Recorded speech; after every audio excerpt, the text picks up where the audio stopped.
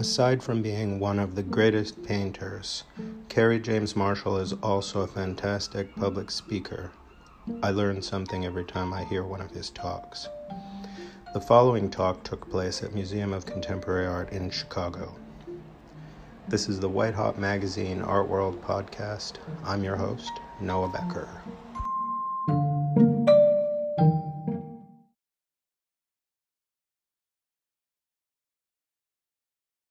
So,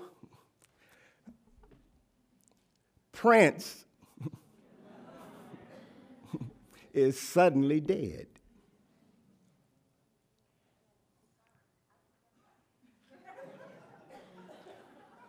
I'm going to say it again. So, Prince is suddenly dead. And as the death of people who we believe are not supposed to die has a tendency to do, it always has a way of bringing our own mortality into sharper focus. Retrospective exhibitions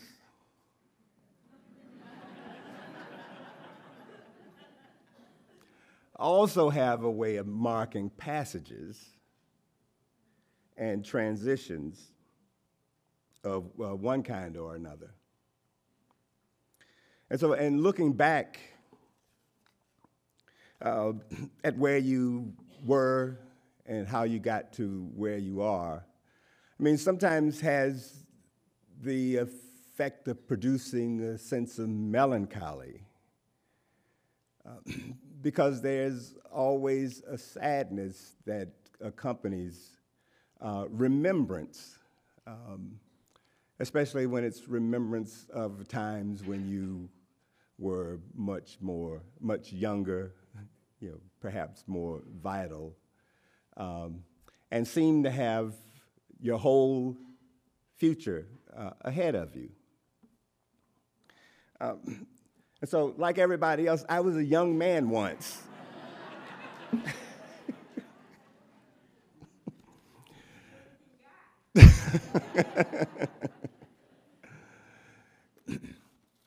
And this is a photograph that was taken at an exhibition in LA just I can say on the eve of my departure from Los Angeles, going to New York, where I had a residency at the Studio Museum in Harlem. And that transition from myself at about 28 or 29 in Los Angeles, going to New York, set in motion all of the events and all of the activities that made it possible for me to get to this place I am today. So I spent almost 3 years in New York. I met the woman who was the love of my life, who brought me to Chicago. Her name was Cheryl Lynn Bruce. She was working as a PR representative at the Studio Museum when I got there. And oddly enough, was the very first person I met when I got to town.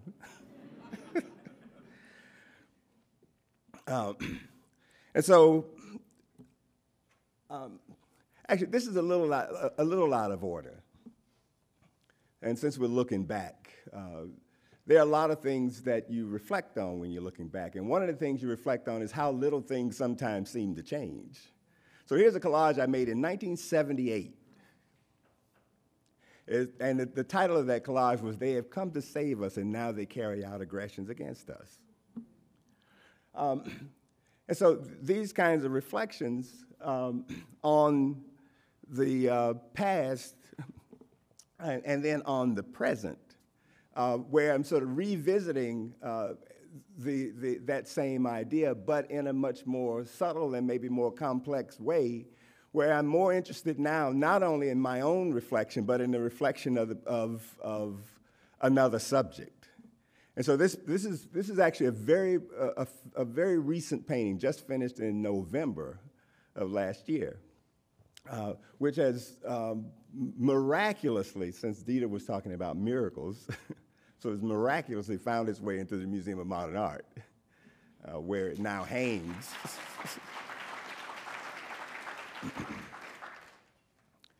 But the journey from there, from where I was in that photograph to the collage that I showed you to this particular painting, We're going to reminisce about a little bit through the slides that I'm going to show and some of the other images and some of the stories I might tell. So when I got to Chicago in December of 1987, Cheryl and I had not yet married because we were going to do that thing where you didn't live together until after you were married. So I was in Chicago. I took up residence at the YMCA on 50th and Indiana. Because, of course, when I came to Chicago in 1987, I had 2 nickels hardly to rub together. And one of the things I found out when I was in New York is that, when you really have a hard time finding an apartment, and in New York it's hard to find an apartment, but when you have a hard time finding an apartment, the fallback place is always, the always ready fallback place was the YMCA. So when I was in New York, after I'd sort of run out my lease on the sublet I had, I ended up living at the YMCA on 135th Street.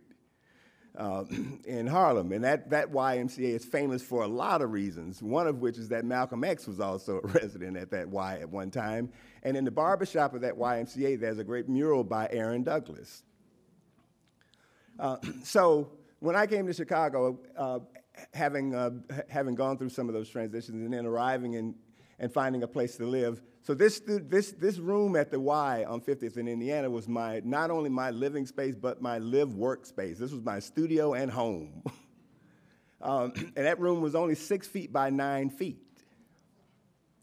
But the fact that I saw the possibility and felt the necessity to continue working no matter what kind of space I was in, or whatever the circumstances I was operating under at the time, this says something about the kind of determination I think it takes in order to reach the place that I think I am right now.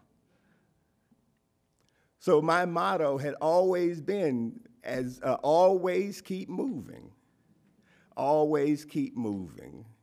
There's no circumstance under which your ambition and your desire should be curtailed because of social circumstances, political circumstances, or economic circumstances.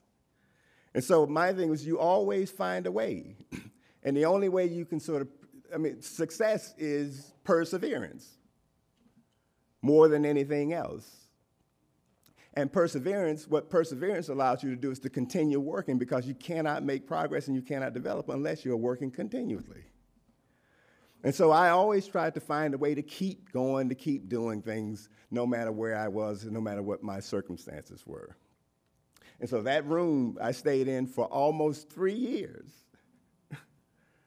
before we were married. And the transition on some level that allowed me to go from there to another place was that I was already promised the position of production designer on Daughters of the Dust, a film that was made by Julie Dash. And so in 1989, they finally put together the financing to go down to South Carolina to shoot that film. And I was the production designer, was down on St. Helena Island in South Carolina for 14 weeks. Collecting material, building sets, and all that stuff. And the money that I made on Daughters of the Dust bought me a complete year of not having to have a job once I came back to Chicago. And using that money and making that work that I did in that year, that was the money I used to get to apply for a National Endowment for the Arts grant. Now, I was doing all that work in the apartment that Cheryl and I were going to share together. Of course, I moved into it first because she was still staying at her mother's house, but when she arrived, that apartment looked just like that. Like that YMCA room. And the first thing she said was, "Where am I supposed to be? This looks like a studio." But the thing was that it's what the ability to keep working and where I thought I could go if I kept working would get us seemed important enough to make that kind of sacrifice. And she made that sacrifice. So I got a lot of images I'm going to show, and I'm going to try to do most of it without a lot of commentary. And so we're going to pick up. So the whole process is going to be a backwards kind of. We're going to be going back in time, And so if you know, in the exhibition upstairs, the show ends with a series of abstract-looking works. And I say abstract-looking because they are not truly abstract works. So those ink blot works and the large color field painting, all of which, on some level, are supposed to be absent imagery, and with the absence of imagery, they're supposed to allow for a kind of transcendental experience, either in the color field of a painting that's like the Barnett Newman painting, or to be lost in the kind of play of shapes and colors and textures and things in a totally abstract-looking picture. This is one of the paintings that's in that room. This is another that's not there, as well as this one, which is also not there. Now, when I say not really abstract, I say that in part because these works are, the ink blot itself is not an abstraction, it's an object, it's an image, it's a figure. And it's a figure that we understand and that we know something about the function of. We know what ink blots are used for, and we know what they're supposed to look like because we know something about how they come to be as a phenomena. Now, the difference between the way I approach these as blot images as opposed to as blots as phenomena is that all of my blots are completely constructed, and these blots are constructed in exactly the same way I use in composing any kind of other figurative painting. Because the figure itself is just simply a collection of shapes and lines and colors and textures as well. And so I'm thinking through these pictures and building into them a kind of relative symmetry that's not the absolute symmetry that we expect when we think about the ink blot as a phenomena produced by folding a piece of paper in half.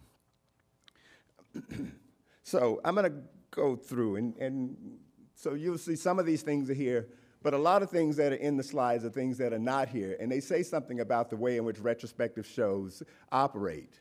I mean, in a way, so the retrospective show it never shows you everything because it can't. And so it leaves a lot of gaps and a lot of holes in the in a particular grouping or a body of work.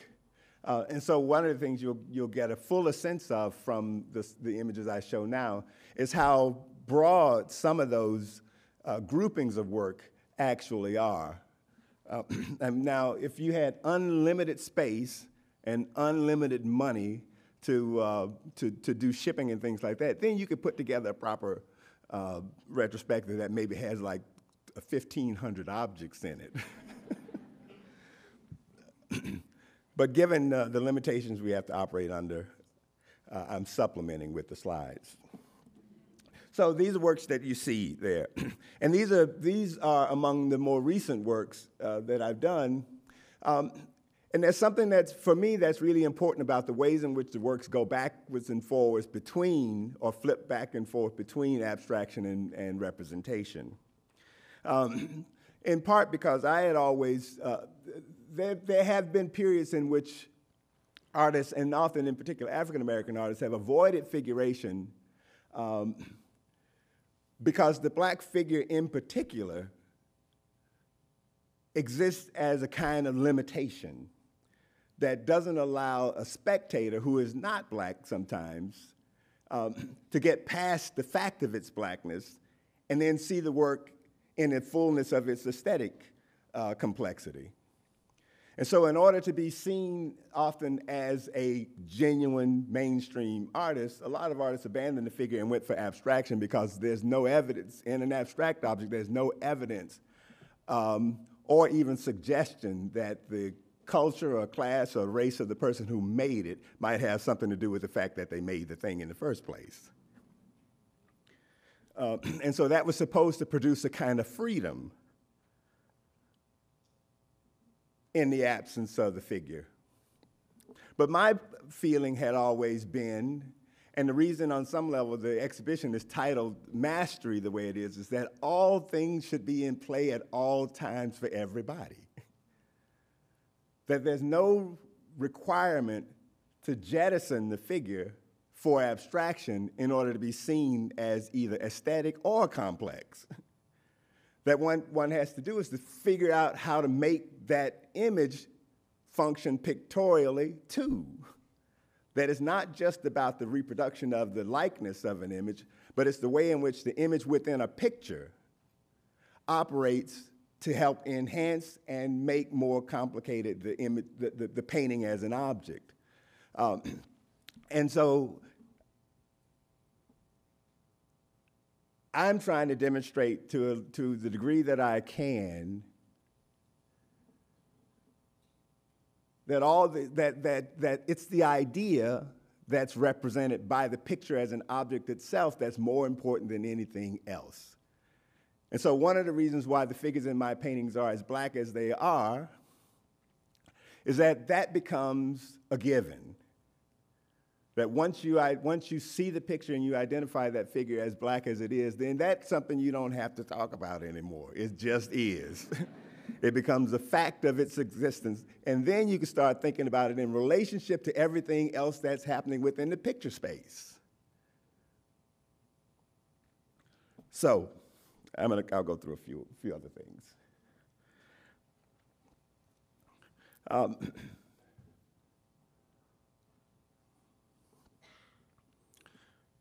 As we go back in time.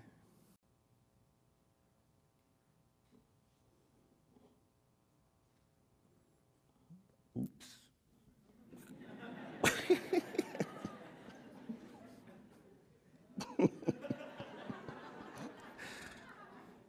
So how'd that get in there?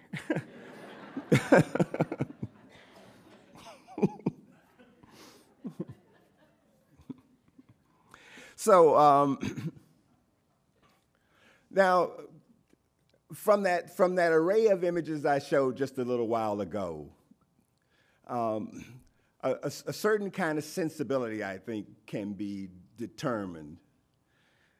And one is that in no instance in which those pictures, in the pictures you saw, was there anything sensational about the picture beyond, if you want to argue, the fact of the blackness of the figures in it.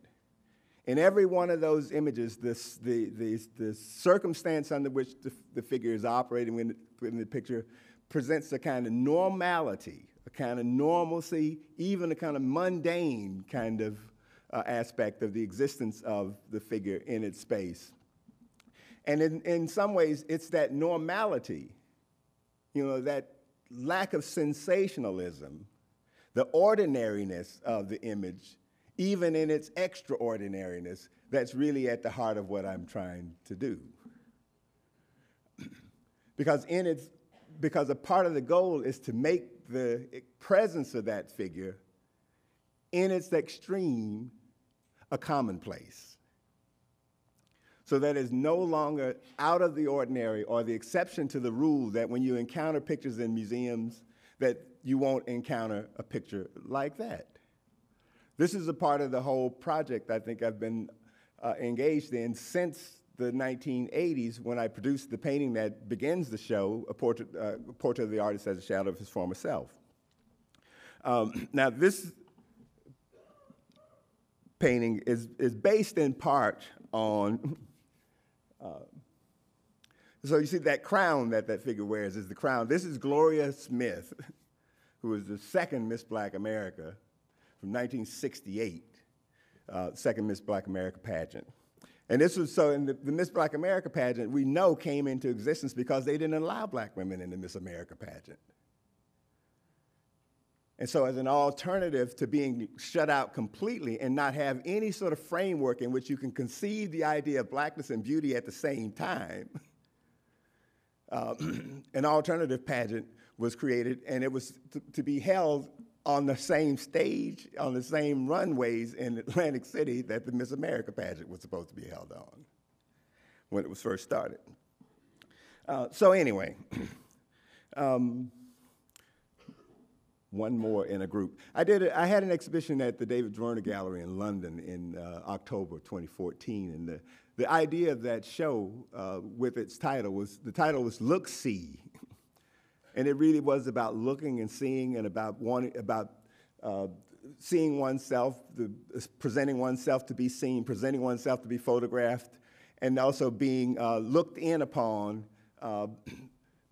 by someone who might be an intimate of the person, because the space that you, as a spectator, would be occupying is the space in which somebody who is familiar would be in.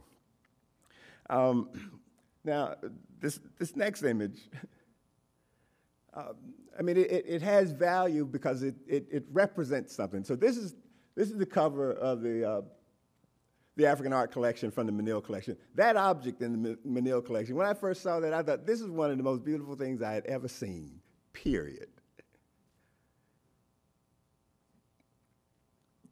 Leave it at that. And I'm going to show a couple of abstract paintings, only because, I mean, on the one hand, so who is that didn't turn their phone off when the man asked them to turn their phone off?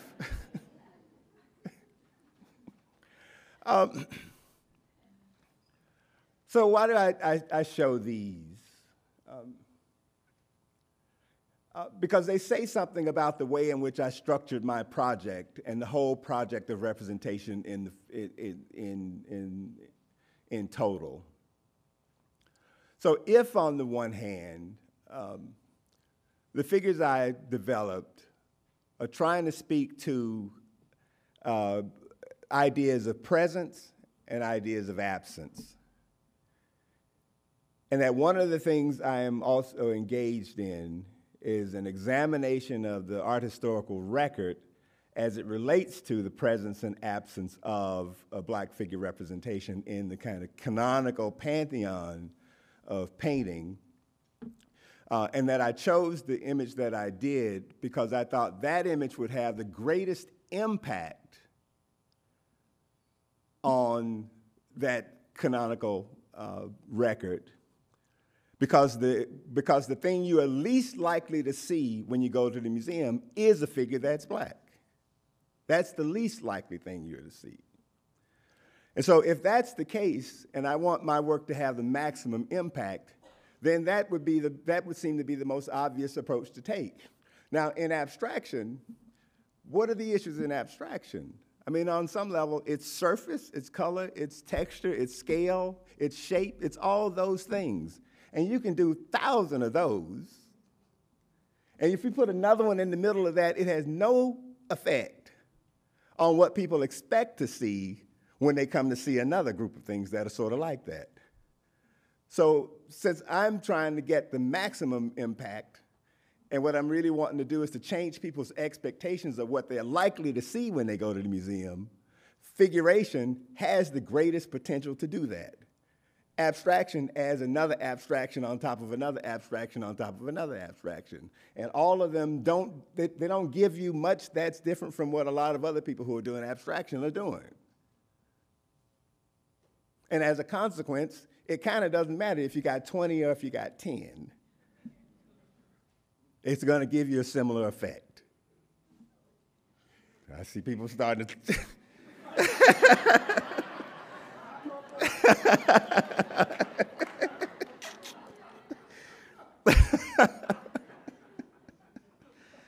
Somebody's going to ask about that later.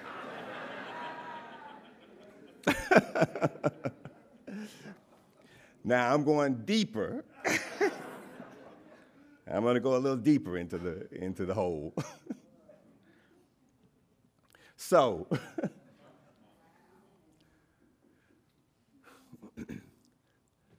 I would wager that there's probably nobody in this audience who could tell me who those people are.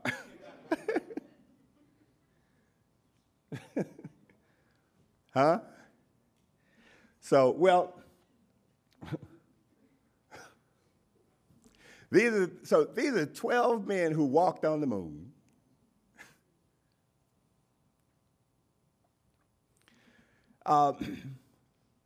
And so, and that's quite an achievement.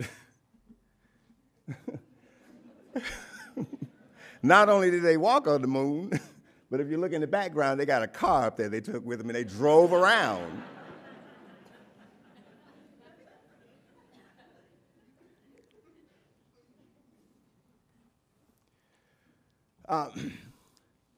So that picture is there primarily because, I mean, in the history of space travel, we have somehow managed to organize our interests around achievements that are not 1/5 as significant as the ability to do that thing, to get to the moon, to take a car, and to drive around on it, and then come back home.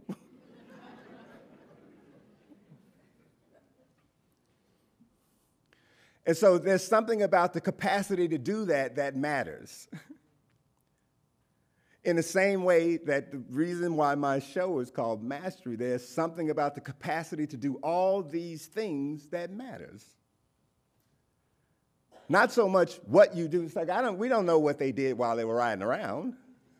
We do know they picked up some rocks and sent them back. They picked up a little dirt and brought it back. But that's not the achievement. The rocks and the dirt are not the achievement. The ability to get there is the achievement.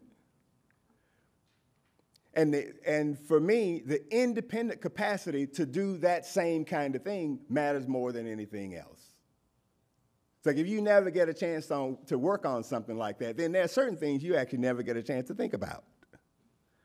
And out of that, there are certain other kinds of outcomes that you can never produce because you never had to go through this sort of process.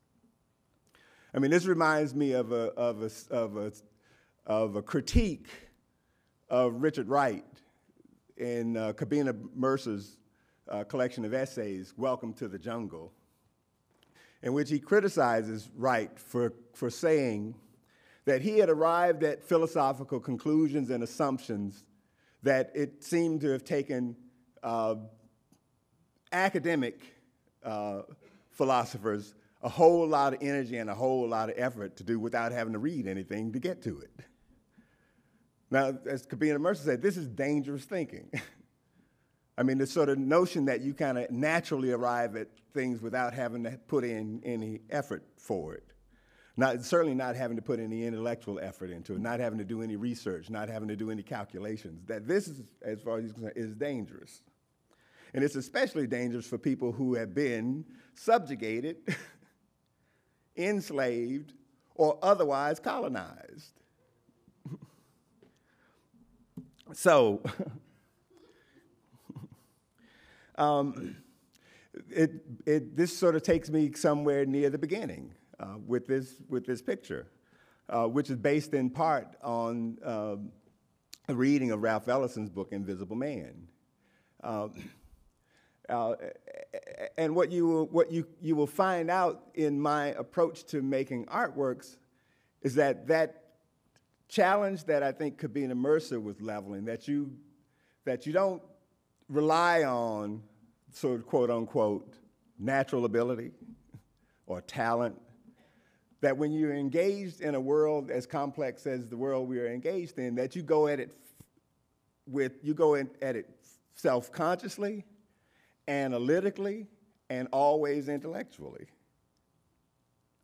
And so what this work means for me, and what it was the moment in which I figured out how to start using the idea of blackness as a rhetorical device, the black as a rhetorical figure, and as a linguistic figure within the context of a classical idea about what it takes to make a painting or what it takes to make a picture. And so what's important about that picture is that everything that I felt like I had learned from examining and analyzing and studying classical Renaissance painting, in particular classical Italian Florentine painting, I used that to make that picture, so that every element of the picture was placed precisely in its shape, in its direction, in its orientation to another thing that was happening in the picture. So it has all of that material and all that information in it, but doesn't look anything at all like a Raphael painting. And that was really important for me, that you could deploy the knowledge and the principles, but it didn't have to turn out looking like something that you had copied from somebody else. Anyway, so this painting is upstairs too, and so it's a kind of a visual pun. Since you already know the other painting is titled "Portrait of the Artist as a Shadow of His Former Self," then this is just the portrait of the artist in a vacuum.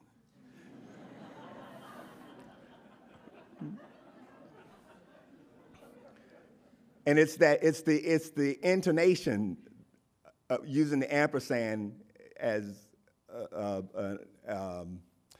what is the audio kind of figure, but it's the sound that matters. And in sounds, artist in a vacuum and a vacuum, those two things sort of sound a lot alike. And so that's part of it's just a pun, a visual joke. Now I'm gonna go through a couple of things. So this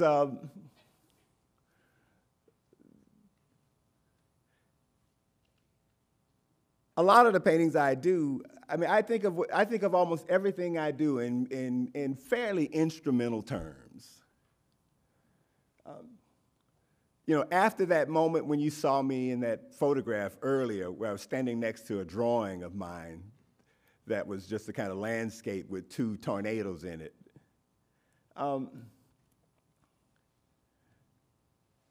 Once I really understood what some of the mechanisms of art history was, my whole approach to everything changed, and I started treating everything strategically. And then everything was about a kind of idea, and about an idea of a relationship between a painting and its object and its subject, and the museum as an institution, and art history as a kind of institutional, as institutional legitimacy. And since, I mean, we know that the way art museums operate has a lot to do with accumulations of large quantities of excess capital. You just take a glance at those auction records that are being set by Artworks now. You know it's like they're not going down to the corner store buying some artworks that end up in museums. Not often. And since the black population in the United States has always been undercapitalized as a population, without access to the capacity to generate capital, and without levels of excess capital to spend on things like artworks, especially when it gets past a certain threshold. So the likelihood of artworks being bought by black collectors gets slimmer and slimmer and slimmer. The more well-known, the more famous, and the higher the prices of the artworks that are being made go. And so, in a way, there's a kind of irony in a picture like this that announces that it is black-owned. And the reality is this is not black-owned. The person that bought that painting is not a black person.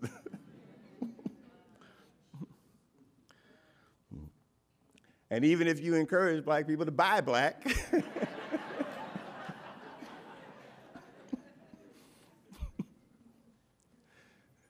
you are thwarted. And so now you'll start seeing varieties of things too. So this is a piece that's kind of based on the Donald Judd sort of boxes called Ladder of Success. And it conflates a series of historical ideas that people might have come in contact with. I mean, there are lots of philosophies of success in terms of how what kind of character you should have, what kind of personality, all those kinds of things. And those things have been enumerated over the centuries. You can say Dale Carnegie's How to Win Friends and Influence People is a part of that sort of idea of how do you self-consciously put yourself in a position where you might be more successful than not. And so this is based on a chart that I'd pulled out of a history book that outlined these steps to success, which is punctuality, honesty, I can't remember all of them, persistence, prudence, all those things you step up. And then insert at the top of that the principles of Kwanzaa, the Kujichagulia, Umoja.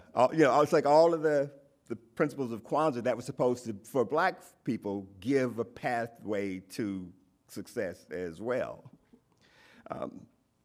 Now, that plus the painting that's upstairs, you can see this one up there. You see how they have a relationship to an art historical model, but they do something different than that model does. I mean, in both the case of the Donald Judd and the case of this Barnett Newman painting, the Barnett Newman painting being titled Who's Afraid of Red, Yellow, and Blue. So I did a suite of paintings that sort of invert that in a way. It says, Who's Afraid of Red, Black, and Green? And rather than being just a pure color field painting that's supposed to generate this transcendental effect because you're so engulfed by the color itself and the expanse of the picture, that you're supposed to have a kind of disembodied experience. I always have to find a way to root the thing firmly in the reality of the world we live in.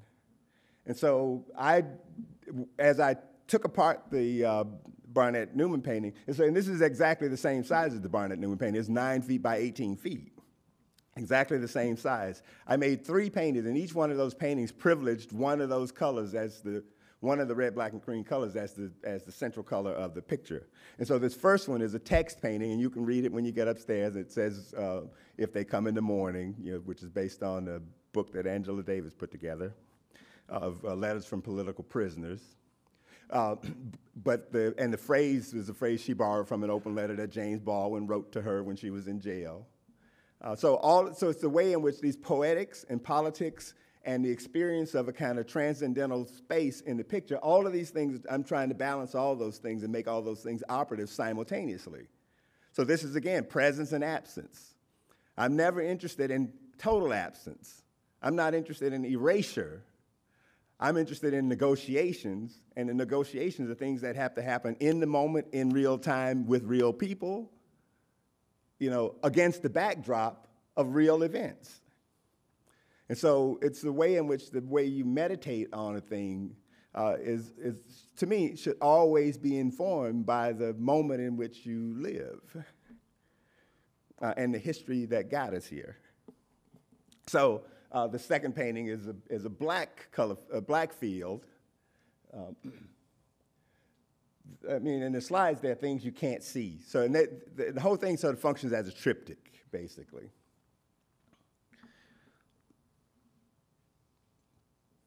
And then the green one, so that the privilege is the green. And then history always has a place in our consciousness. And where there are no representations of figures who have a place in history, I tend to produce something that gives those figures a representation. So there are 4 paintings in this suite called the Stono Group. And if you know, the Stono Rebellion was one of the earliest slave rebellions in the United States in the 18th century, it was a little while before Nat Turner and everybody, and Denmark Vesey and everybody, but it took place in South Carolina, and it came close to being the most successful slave revolt, except for a fatal flaw. And the fatal flaw ultimately was a belief that they had a right to fight for their freedom like anybody else had a right to fight for their freedom.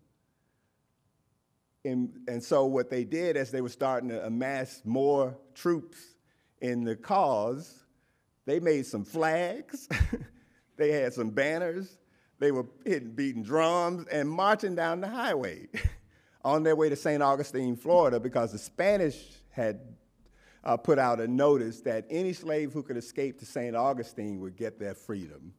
Now, on their march from South Carolina down to St. Augustine, they took a break. And while they were having a party, really, it gave the forces and the authorities time to catch up, and there went the whole project. So the leader of that rebellion was a man named Cato, or Jimmy, so also known as Jimmy. And so I made the representation of these figures. And literally, I mean, they are standing at the gallows at dawn. And from painting to painting to painting, you'll see the day starts to break as you go from one figure to the next figure. And so the light changes. You'll see them better upstairs. You can't see them so well at least I can't see them so well on the slides. But anyway, this is also the way in which I sort of use history as a point of meditation, not as an illustration of an event. In the same way that this figure, John Punch, who is a figure around which the permanent enslavement of black people in the United States was kind of implemented. Because we know that John Punch was an indentured servant in the 18th century. He, along with two white indentured servants, ran off from the man they were working for. When they were caught, the two white guys got 5 or 6 years added to their term of indenture, but John Punch was made a slave for the rest of his life. And then they started to construct the laws around which the black enslaved would always be permanently enslaved. And so there's no picture of John Punch, but there's reference to John Punch in the historical narrative. And so I thought we need to be able to put that idea in that moment with somebody, that he was a real person. In the same way that David Walker, people who know David Walker's appeal to the colored citizens of the United States, to the citizens of the United States of New York, and in particular, the colored citizens of the United States. So David Walker, another sort of prototypical rebel, a free man who engaged in subversive activities in the hopes of inciting a slave insurrection that would ultimately result in the freedom of vast numbers of black people. And so the book he wrote, David Walker's Appeal, is fundamentally a critique of the Declaration of Independence and the hypocrisy he sort of outlines as it relates to the condition of black people. And then there's, of course, the famous Nat Turner, who everybody knows about. And I mean, it's interesting. So the controversy around Nat Turner has everything to do with the levels of violence that were enacted during the slave rebellion. And it's a way in which these kind of narratives of heroism are often denied to the black population that had been enslaved, when you can sort of go through the sort of mythic narratives of liberation elsewhere in history and in the Bible, where, I mean, a certain amount of violence seems necessary to the liberation of a people. So anyway, that's Nat Turner with the head of his master. And then I'll show a few things because I don't want to get too far along because it's 3 o'clock already. My goodness. So anyway, some pictures that are not in the show. Great America. colorblind test. I did a group of paintings based on the red-green colorblind test, the Rhythm Master Comic Project. This is the first iteration of the Rhythm Master Comic Project in Pittsburgh at the Carnegie International. There's some comic images, the Pantheon of Characters. You'll see that image as a part of a thing up there. And the thing that's important, so the Rhythm Master sort of began in the corridors, in the African art corridors at the Art Institute of Chicago. I mean, that's where most of those things, most of them were set in the museum at first. But the narrative overall is set against the backdrop of the demolition of public housing projects when they started the plan for transformation in Chicago. And so this is actually a scene, they moved the African galleries finally got what you could call proper galleries when they did the renovation and added the new wing to the Art Institute. And so, but there was a period when they were just sort of moving it around. It was in the basement one somewhere, and you walk in there, and then there'd be a sign saying it's not here any longer. You go down the hall, and there'd be something that said, "Coming soon," And so you could be wandering through the museum looking for the African art collection. It just wasn't on display. So I just did something about that.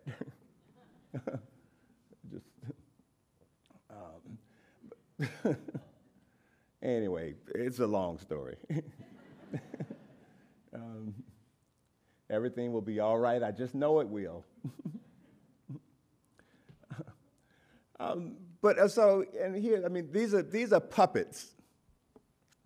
These are puppets that are based on the Rhythm Master Project. So I did a puppet show, puppet performance at the Wexner, and using bunraku as a puppet form, a Japanese puppet form was one of the most incredible things I had ever seen. And so I was so taken by that style of puppet performance where it's three puppeteers operating that one puppet that's about a third life size. You have the master who operates the head and the right hand. You have somebody who operates the left hand, then you have a puppeteer who operates just the feet. And all three of them are there together. You see everybody, except the two assistants are wearing a black hood so you can't see their face, while the master's fully exposed and in his regalia with this like silver and shimmering kind of outfit like a superhero. But anyway, so I did this puppet show that was based on the Rhythm Master. And so these are some of the puppets I made. And there, again, those Rhythm Master characters for bunraku. Prince. That's one of those up there. Collages.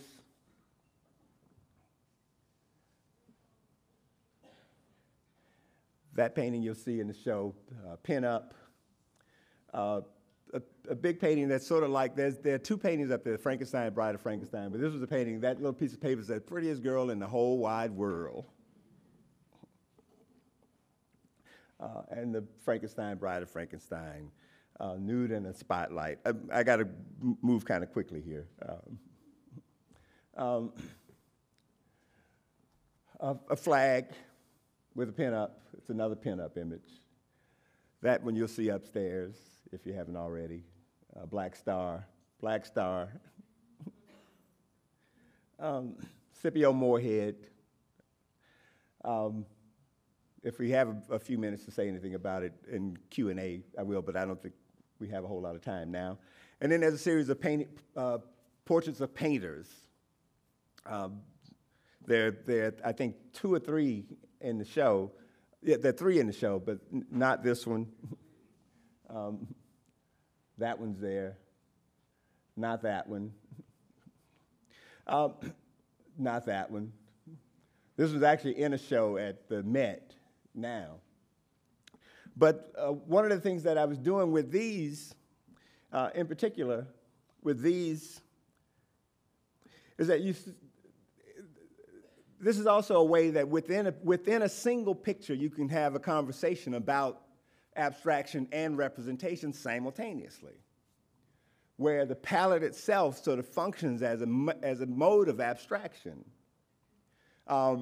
within a picture that's about representation, but is also about the way in which systems of representation operate and the way in which you can sort of contradict or go against the implied logic of the system. And so if you have a painter, a self-portrait by a painter, painting the self-portrait, but that self-portrait is rendered as a paint by number painting, except the way in which the color is being applied is arbitrary, then it talks about all of those things at one time. And so this is just sort of how I go about doing what I do. So that painting on the easel is this painting. But, of course, it doesn't correspond in any way at all with the figure that's outside the picture that's being painted. So it's the way in which all these things sort of work. That painting is upstairs. It's a painting in honor of Beryl Wright, who was the first black curator who worked here at the MCA. Vignette. And then there's a whole series of vignettes that take as their point of departure this sort of Rococo model of a kind of joy, pastoral romance, and all those things. So if you take the Fragonard painting, and then this is a suite of 5 paintings that are over there in the collection at the Art Institute now. And so in this group of paintings, it's an animation. So there are 5 panels, and you see the 360 rotation of that figure, where each one of those is different.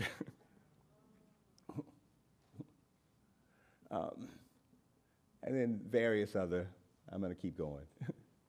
Collage again.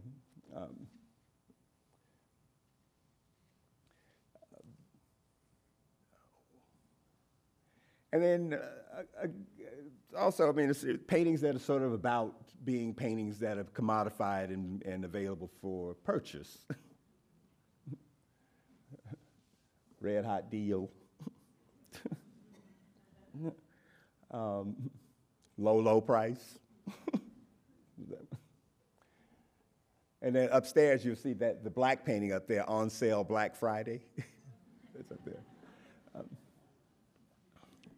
And then so now as sculpture, so those coins on the floor are what you would call a dispersal piece as sculpture. The title of it is the 99-cent piece, and it's 99 cents in change. 3/4 a dime, 2 nickels, and 4 pennies. Gilded, and those quarters are 5 feet in diameter. And the whole project is rendered with the detail, the maximum amount of detail you would see if you had that quarter as a brand new quarter. And so, but a part of that whole show, that whole exhibition had a lot to do with the way in which we understand the value of things and the arbitrary relationship between the image that's represented and the object as it's to be purchased. And so the 99-cent piece, the alternate title of it is it's the 99-cent piece, AKA $136,000 in change. Because it costs $136,000 to make it. And so that says something about, so that $136,000 is a barrier that a lot of people who want to make some stuff can't cross to get those things made. And since if you, for people who know Cecil Taylor, the jazz musician, there's a great documentary film on Cecil Taylor called Imagine the Sound. You should check it out. And in there, he's interviewed by somebody in there who asks him if he's bitter because other people who were cashing in on innovations that he had developed while he seemed to be overlooked as far as the money was concerned. And his reply was a reply that I think is worth taking to heart. And so Cecil Taylor says, well, you know what? No, I'm not bitter because nobody asked me to do this. Nobody asked me to do this. And one of the things about making artworks, one of the things you're trying to achieve is a certain level of freedom and liberation to do what you want, independent of anybody else's interest in that thing. So I made this thing because I just wanted to see what it looked like.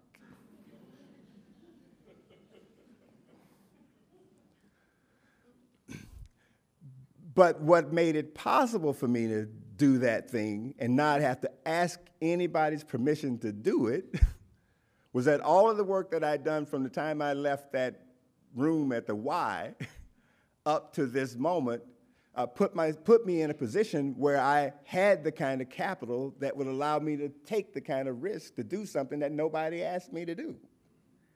To me, that's complete freedom. The freedom to do whatever you want without having to ask permission and without fear of the consequences. So if nobody buys that, it doesn't really matter. But what I learned or what I saw from having done it is hugely important for me. So anyway, those little draw me things you see in the magazines sometimes. And I had, so my nephews, I let them go at it on the picture one day. They all wanted to do it. And my wife Cheryl did one too. So everybody had a chance. So anyway, let me go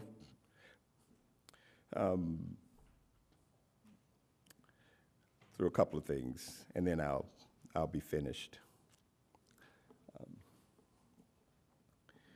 An installation that was at Monique Meloche. That painting you'll see upstairs. This one you'll see upstairs. More of the vignettes, but instead of black and white vignettes, these are vignettes that were in color.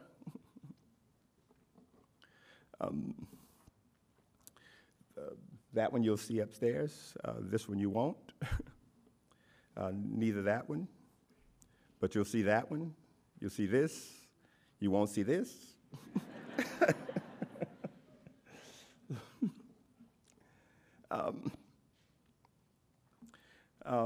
So, and this is there, this is not. The Lost Boys, The Style, The Beauty Shop, The Scouts, and The Scoutmaster and Den Mother, which aren't there. The Garden Project paintings, Bang, Our Town. A big woodcut I did that's about 48 feet long. And then that suite of mementos paintings, all of which were based on the living rooms of people I know. So this is my wife's great aunt's house down on 127th and Wallace. She's no longer living, so I can give out the address. She's no longer there. My mother-in-law's best friend, who just passed away last year. She used to live in Hyde Park. This one that's upstairs, that's my mother's living room in L.A. And then there was a series of smaller paintings that went with it. Because that, and then another kind of a souvenir, because that show I did for the Renaissance Society, in which those mementos paintings was in, was about commemoration, about how we commemorate a moment in time, how we commemorate the 1960s as a decade. And this is a commemorative vase with artificial flowers, a cluster of things called As Seen on TV. And it's based on, that cross is the cross that's on 16th Street Baptist Church in Birmingham.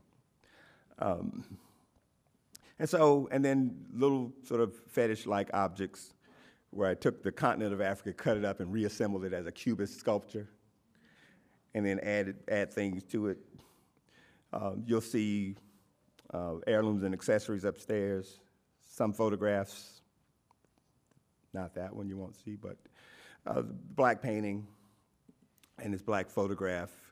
And this Black Christmas. And they are called that because these are photographs that were taken under black light. So again, it's this presence and absence as a kind of phenomena in which the condition of the light that you use determines the condition or the quality of the photograph, because that's what all photographs are, is a kind of registration of the way in which light reflects from an object and can be captured on a piece of film. Same thing, that's my wife, Cheryl, as a kind of odalisque. And then the last photograph is called Black. And it's the photograph of the Johnson's Publishing Building, taken at night from Lakeshore Drive. And so you have ebony and jet, which are two of the darkest degrees of blackness. And so I'm going to stop here as far as showing images are concerned, and say, I mean, really, so looking back over all these things I've done, and the impact they have had on my life, and maybe the encouragement they've given to other people who want to make images, and the way in which I've managed to find a place in a lot of the major museums in the country, is in a lot of ways more than I ever expected to achieve. Because all along the way, there was always this other part of at the same time that I had this fairly extreme sense of self-confidence, there were always doubts. There were always doubts. And these doubts come from the fact that most museums, most institutions, they have done quite well without the presence of black people for hundreds of years. The people who go to work in them don't arrive at the office saying, well, where am I going to find some black people today?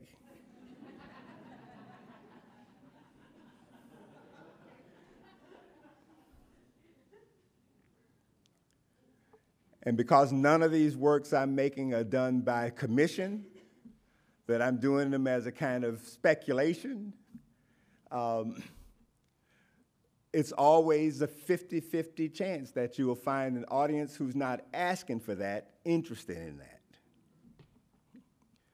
And so I persevered against what I thought were overwhelmingly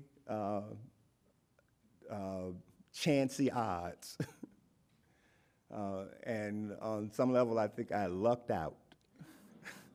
And I find myself standing here at the MCA for a second time with an exhibition upstairs. So.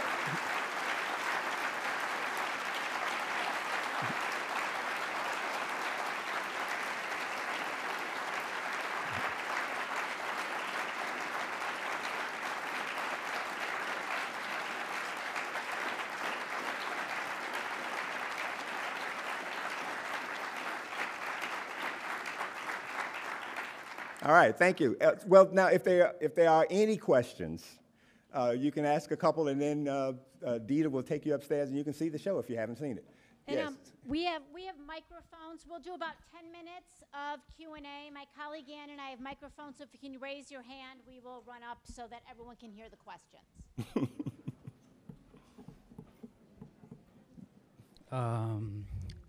Yeah. My name is Khalil Robert Irving, and I'm a Chancellor's Graduate Fellow at Washington University in St. Louis. Traveled here overnight to see this lecture and see this exhibition. Thanks I want to for say coming. thank you. Your work and your word has an amazing impact on my life and what I do in my studio. But I have a couple questions. One starting, we're looking back and you're sharing your work and your life and your trajectory. And I was wondering if you could talk about your work looking towards the future, looking forward, maybe starting from the policeman image. Mm-hmm. And then my second question is, knowing all that you do now, what are you willing to share with young artists, young black artists working today to help them persevere and challenge the narrative for the future?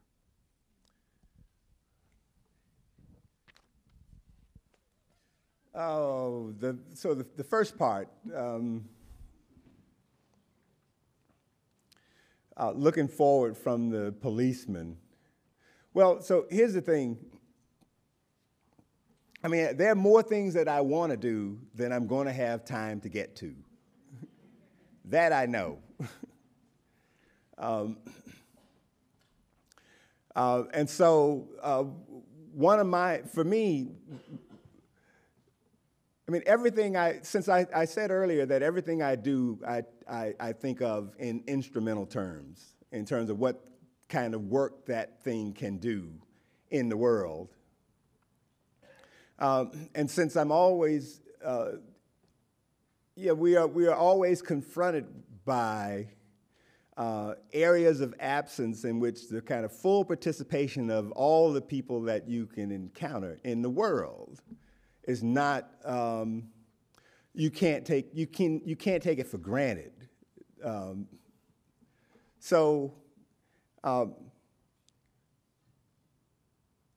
In the realm of comics, so the reason I started the Rhythm Master Project in the first place is that there are really very few black superhero narratives, in particular black superhero narratives created by black comic book creators that can claim the kind of authority that the Marvel and DC pantheon of superhero characters can claim.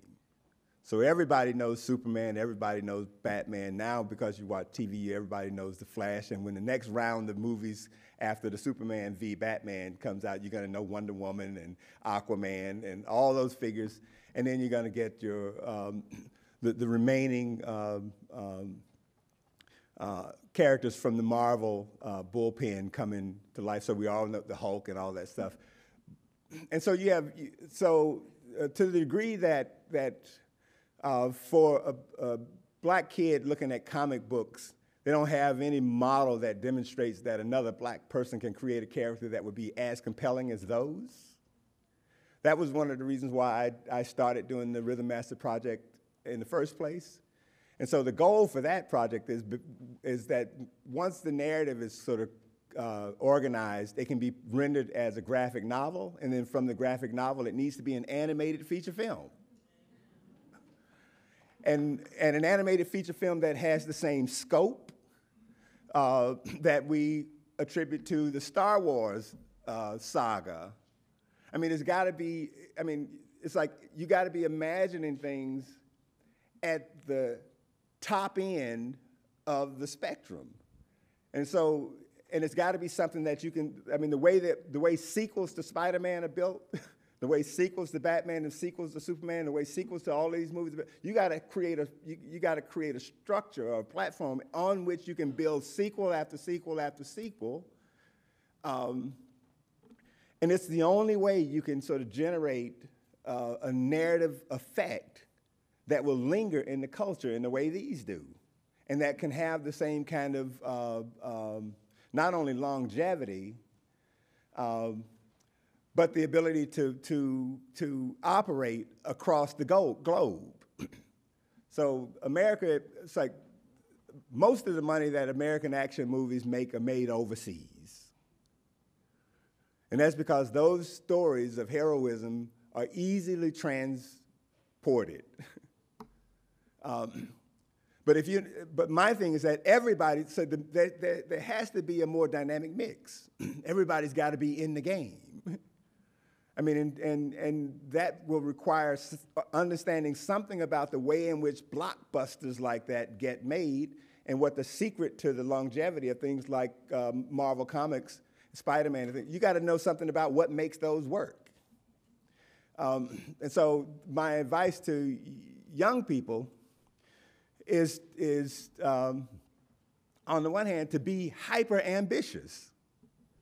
to be hyper ambitious, and to construct an artistic practice that you are confident that you are driving, that you're not sitting around waiting for somebody else to recognize that you have some kind of greatness or something worthwhile in it, that you're constantly trying to build it and project it. I mean, that you should be projecting it, you're not waiting for somebody else to figure out. And so if you take the whole, and the thing is and you never stop working. You should be working every day. You know, I have a friend, so Arthur Jaffa is a friend of mine who was the cinematographer on Daughters of the Dust. And when I first met him was in the era when people were still shooting a lot of Super 8 film. And he told me in the beginning when we first met, he said, you know what, in order to really become sensitive to the way in which the film captures an image, that you have to expose film every day.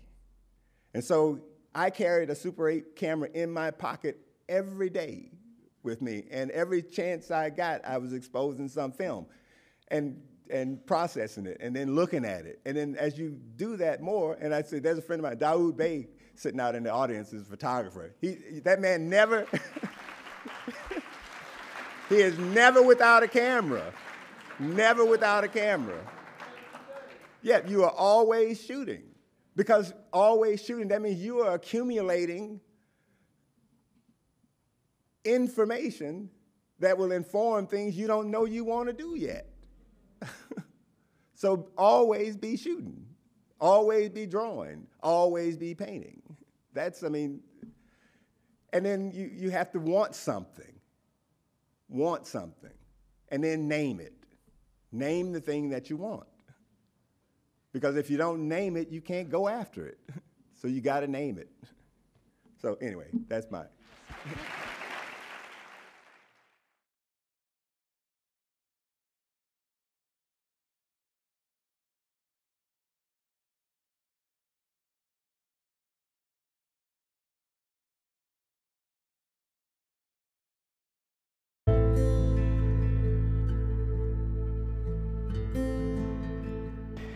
You're listening to the White Hot Magazine Art World podcast. I'm your host, Noah Becker.